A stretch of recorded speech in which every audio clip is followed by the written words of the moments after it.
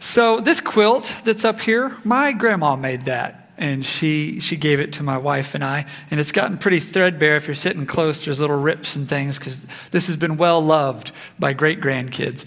So, but we always think of her when we see that. We cherish that gift. But this is not my most cherished gift from my grandma. My most cherished gift from grandma is the night that she taught me how to pray. See, when I was about 8 years old, I did not live with my dad, her son. And the home that I did live in had a lot of abuse and a lot of neglect. And I'm sure as an 8-year-old, when I was telling her stories about things that went on at the house, that she was horrified. And I'm sure that she felt powerless to rescue us. But she knew one who is not powerless. And I remember there at night, she said, I think you should begin to pray. I think you should pray every day that God will make a way that you could come and live with your daddy. And I did start praying that prayer every day. And a year later, I did go to live with the dad. And I just felt like there was this mountain obstacle to overcome with how things were done with kids in the 80s. And God just came over that mountain and brought me home. And there just ain't no mountain high enough, right?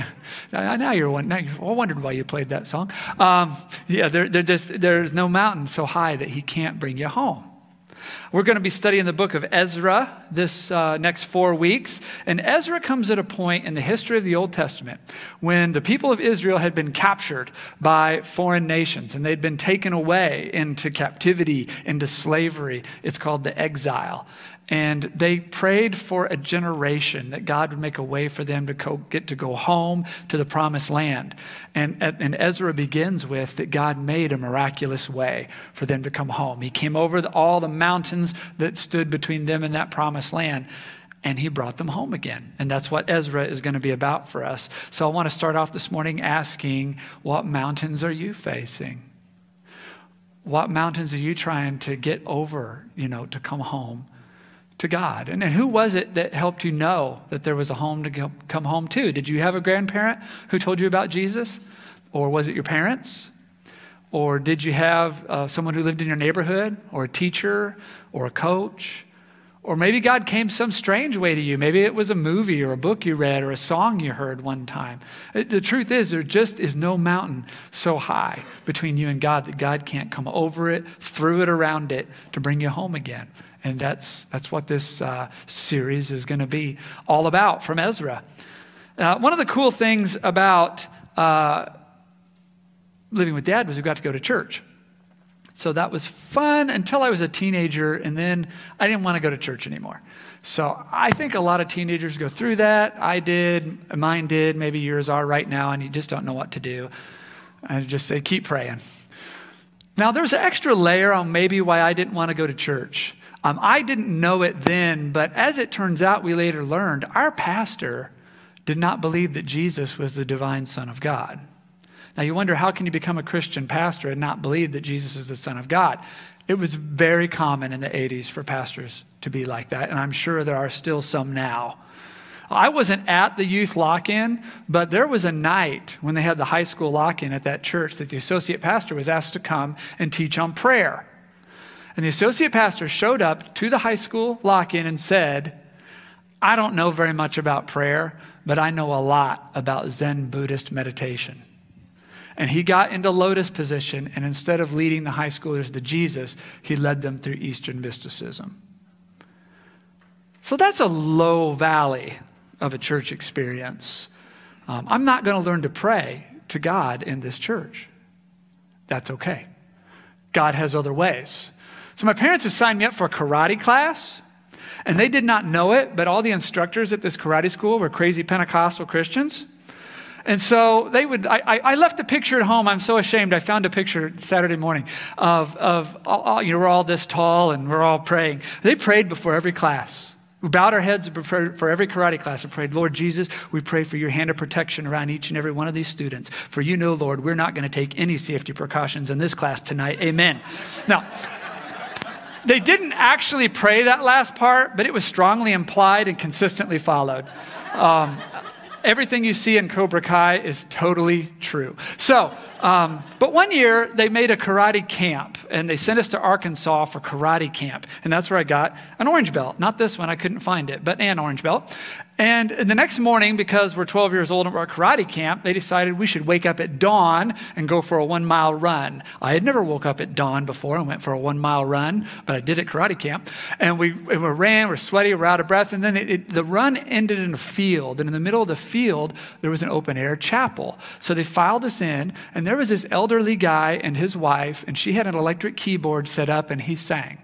I'd never done this before either. Open air chapel, singing as the sun rises.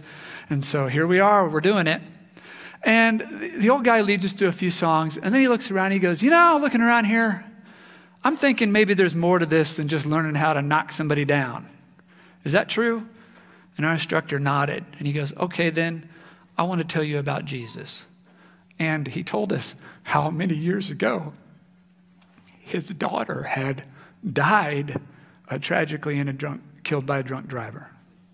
And he said, at her funeral, we sang, this is the day that the Lord has made. I will rejoice and be glad in it. And he said, we sang that because we were celebrating because she loved Jesus. And she was with him in joy and peace forever. And he said, I want all you guys to know that life can be unexpectedly short. And I want you to know that you love Jesus and that you can be with him in peace and joy forever. And then he invited us to sing this song with him. And he said, I love him so. I love him so. I love him so. He's so good to me. I've never heard that song since that morning. I never sang like that with the long shadows of dawn creeping over the grass and the birds just waking up and the wind in my face and singing something from my heart to Jesus. And here's what I wondered many times through the years. When this elderly guy was asked, would you and your wife drag your keyboard out before dawn and set it up in the field and lead a bunch of sweaty karate kids who don't know what's about to happen in morning worship? Did he think, is this where my ministry has come to? And did he know that he would be sharing with us the darkest valley of his life? And I've wondered if he know ever since that when he shared from that valley that God used that to bring life to other people. You just don't know. There's just no valley so deep and dark that you can get in that God can't bring light from it and bring life to you and to others through it. That's who he is. There ain't no valley low enough. Israel is in a dark valley. They come home to the promised land and they start rebuilding the temple, first order of business. Well, there's a governor who oversees that region. They're still controlled by the Persians. And there's enemy tribes around and they start showing up saying, what are you doing back here? Who told you could rebuild this temple? And they say, well, we have a decree from the king, the last king. And they say, oh, we'll see about that. But in the meantime, you stop all this construction or we're going to go to war. And so they're shut down. And then this governor named Tatnai and some other official named Shatar-Bozenai, they actually take a trip to Persia to tattle on them to the king. So they arrive in Persia, and King Darius is now the king, and they say, do you know that rebellious group, the Jews, that the previous king wiped out and hauled off to slavery is back? And do you know they're rebuilding this temple to this other god? And they say that the king before you told them they could do it. So we'd like to, if you would, your majesty, search the archives and see if they're making all this up. And King Darius says, I surely will. Now here's what you need to know about Persian kings. Persian kings considered themselves to be God on earth. I am the bright and the morning star, one of the Persian kings once prayed.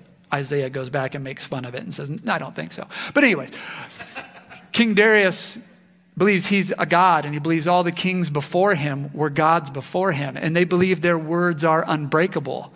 And so to support this whole thing of godhood, he said, let's go see what the previous God on earth said, and we're going to enforce whatever it is, because if my word's unbreakable, then his word's unbreakable. They search the archives of Persia. He says, there is a decree. They come back, there was a decree found. He says, it's 20 years old, and it's not being followed. And at this point, I bet Tatnai and Shetharboznai are like, oh, here it comes. The king's going to be mad at Israel. We're going to get to go back, shut that temple down. We might get to take that region back over again. They're going to be paying tribute to us. Yes, tell us what this decree says, your majesty, and we will do it. And Darius says, here's what it says. First of all, it says that you local rulers are supposed to pull back and leave them in peace. Then it says here that you guys are supposed to collect taxes from your local region and give some to finish that temple. Furthermore, this decree said that they're supposed to be able to go to you daily and collect building supplies, and you're supposed to give them whatever they need. And at this point, I bet the guy's jaws are hitting the floor. He says, oh, and then in this last part I like, it says that you're supposed to ask those priests in that temple to pray for me, the king, and my family. So could you go on back and ask them to pray for me? And then I, King Darius, am going to add one other thing to this. If this temple isn't finished this time in short order, I want to know who is responsible for it not being finished. I want a beam pulled out of their house. I want it planted in their front yard, and I want them impaled on the beam and their house torn down. You catch my meaning? Go in peace. These guys showed up to shut them down, and they end up getting sent home being told they have to provide the money for the temple. They have to provide the supplies for the temple. They have to request prayers from the temple. And if they don't, they're all going to get killed. Here's where we pick up in Ezra chapter 6, verse 13.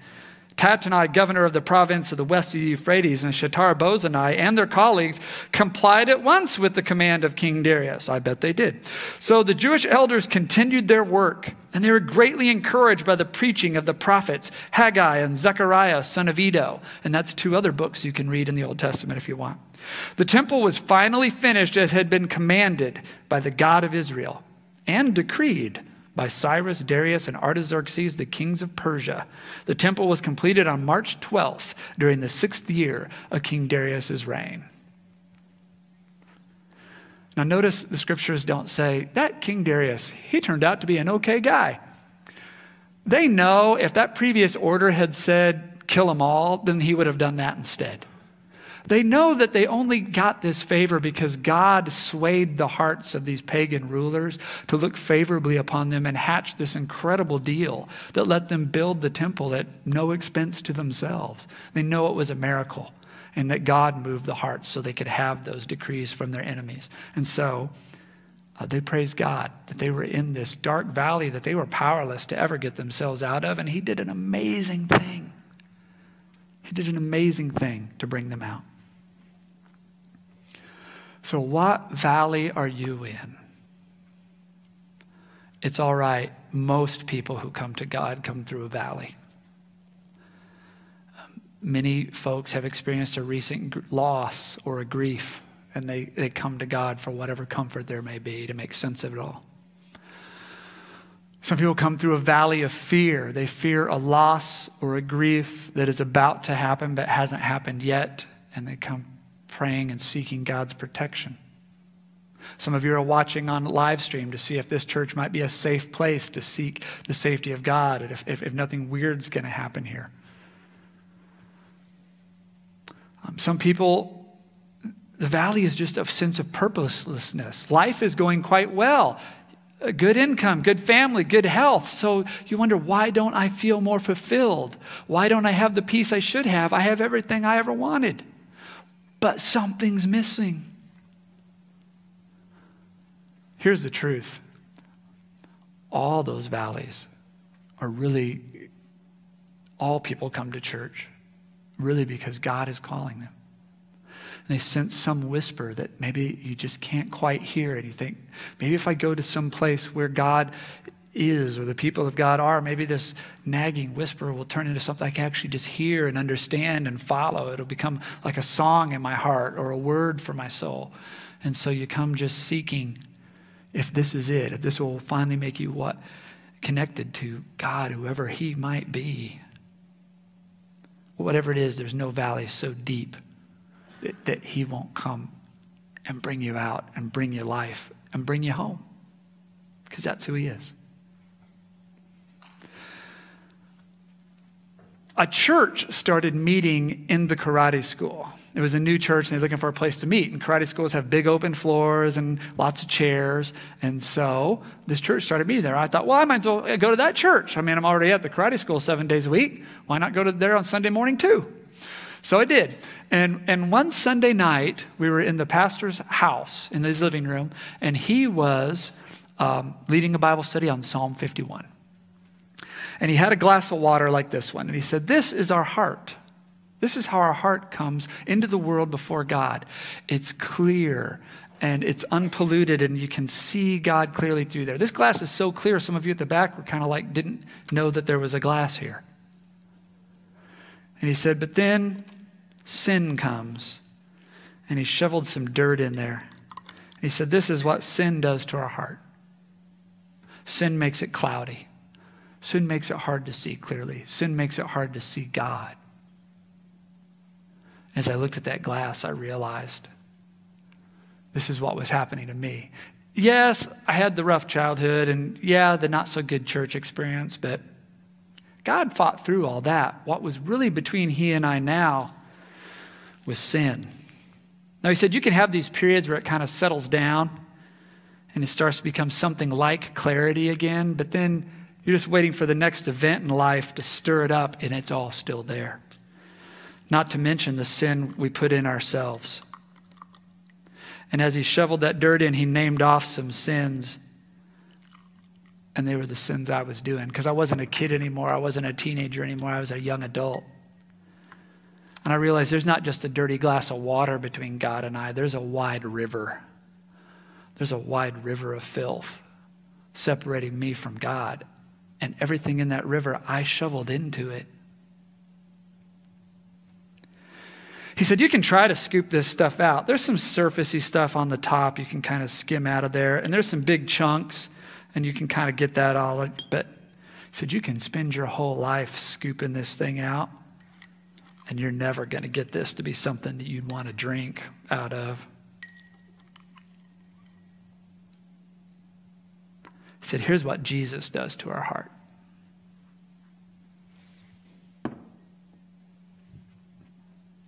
He gives us a new heart. And I looked at that glass and I was like, that's what I need.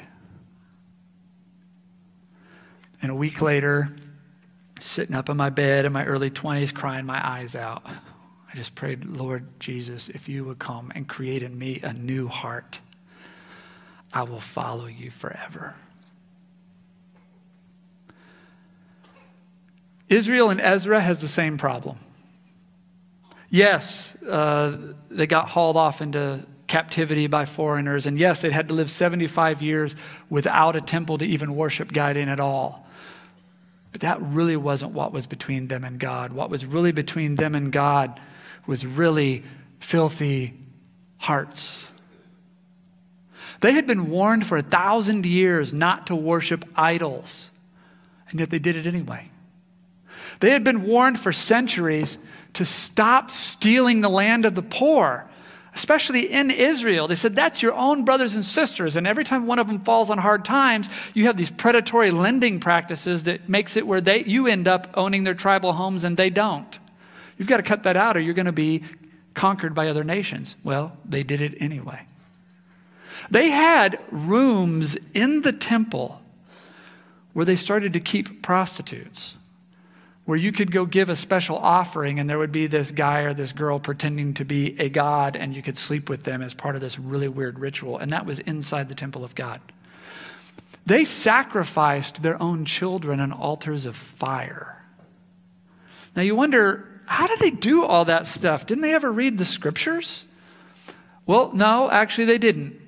They had not read the scriptures for so long, they forgot what they were. There's actually a story in the Bible where they're cleaning out a back room of the temple and they find the scriptures and they're like, what's this? And they didn't know what it was till they started reading it.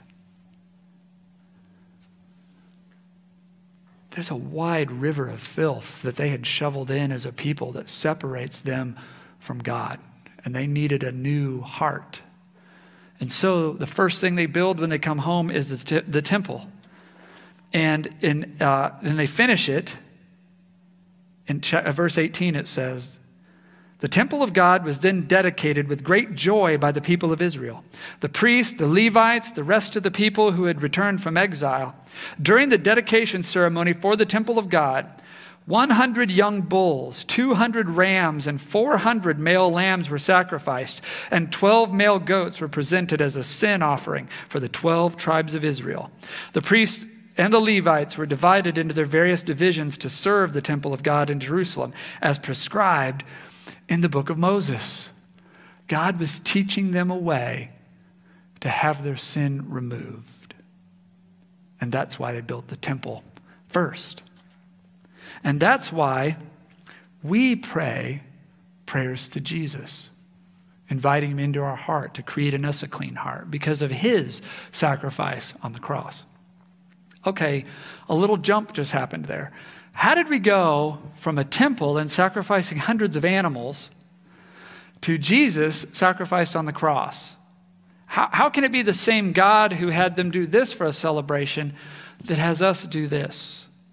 So that's kind of a hard Bible question that you may have had, but it is answerable. It is answerable from Scripture. So if you've ever had that question of what about the temple sacrifices, why don't we do them? And then Jesus, what is the connection between the Old and the New Testament? Here it is. If you just give me your attention for a minute, Hebrews chapter 10, the first 10 verses will answer this for us. It says, the old system under the law of Moses was only a shadow, a dim preview of the good things to come, not the good things themselves. The temple was a tool of teaching that God gave to them. The temple taught them what sin was, what sin does to our heart. And he says, and it shows that we can't remove sin ourselves. But when God removes it, it's going to be something like this. So watch. Hebrews goes on.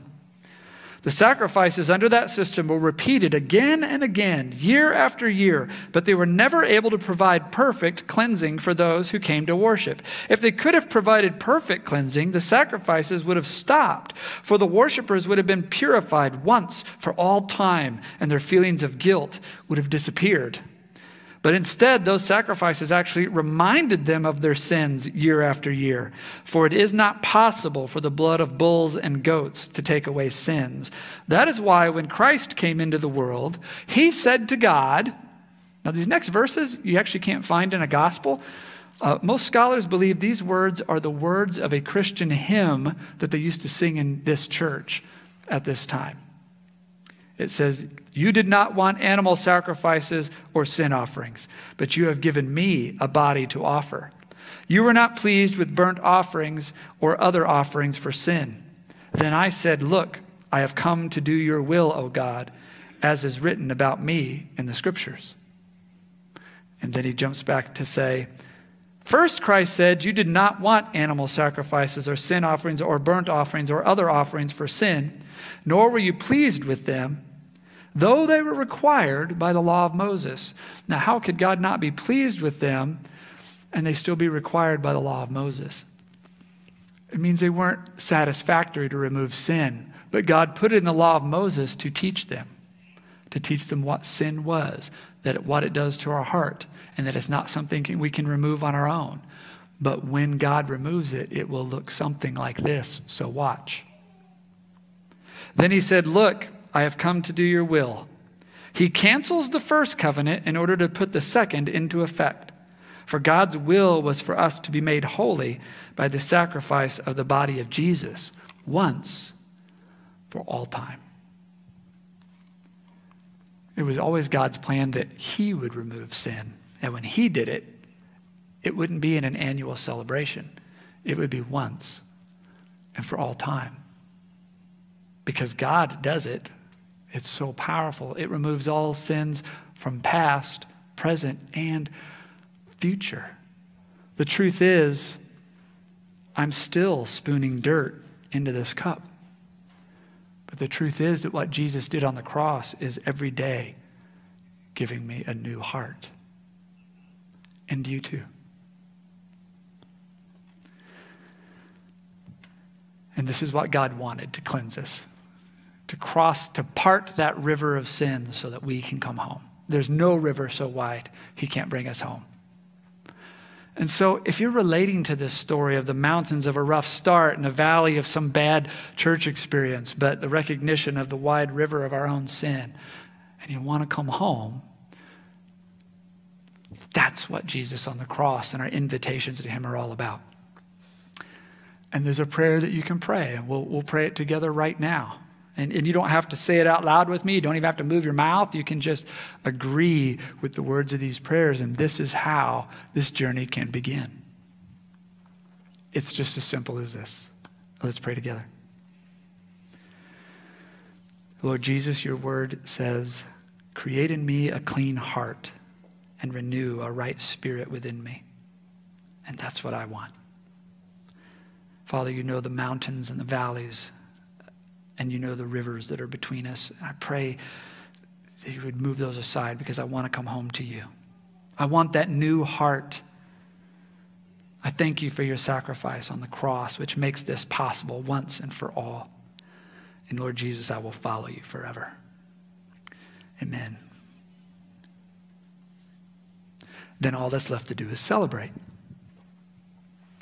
This will be the end of our passage today in Ezra chapter 6. They celebrated after their cleansing. On April 21st, the returned exiles celebrated Passover. The priests and Levites had purified themselves and were ceremonially clean. So they slaughtered the Passover lamb for all the returned exiles, for their fellow priests, and for themselves. The Passover meal was eaten by the people of Israel who had returned from exile, and by others in the land who had turned from their immoral customs to worship the Lord, the God of Israel. So other people were joining in who already lived in that land. Then they celebrated the festival of unleavened bread for 7 days, and there was great joy throughout the land because the Lord had caused the king of Assyria to be favorable to them so that he helped them rebuild the temple of God, the God of Israel. They celebrated their first Passover on homecoming. Did you know that last week, Jews all over the world were still celebrating this Passover? It's the most celebrated holiday in Judaism. It's not the holiest day of their calendar, but it is the one that most Jews celebrate the most often, is the Passover. Did you know that on the night that Jesus was betrayed in that upper room with his disciples, he was celebrating that same Passover? Did you know that? And did you know that that is the night he changed the meaning of the Passover for Christians? He announced that this Passover lamb you're sacrificing, you're about to do that for the last time because God is going to make one last sacrifice for all time. And he created the Lord's table that night, right? Because he took bread, which at the meal had a different meaning, and he said, this is my body broken for you. Do this in remembrance of me. And afterwards, he took this one cup that had a different meaning in the Passover, and he said, this is now my blood of the new covenant poured out for the forgiveness of sin. One last sacrifice for all time. Do this in remembrance of me, and as often as you eat this bread and you drink this cup, you remember my death till I eat and drink it with you in my Father's kingdom. So if you just prayed that prayer with me just now, then the right thing for you to do is come forward and celebrate. Tear off a piece of bread, dip it in the cup, and when you eat it, you are receiving the sacrifice of Jesus once and for all, and you're celebrating this new kingdom, this new Passover that he became and created in his name. If you prayed that prayer with someone else 80 years ago, you can still come forward, for he's given you a new heart today, and tear off a piece of bread and dip it in the cup and receive it. Amen.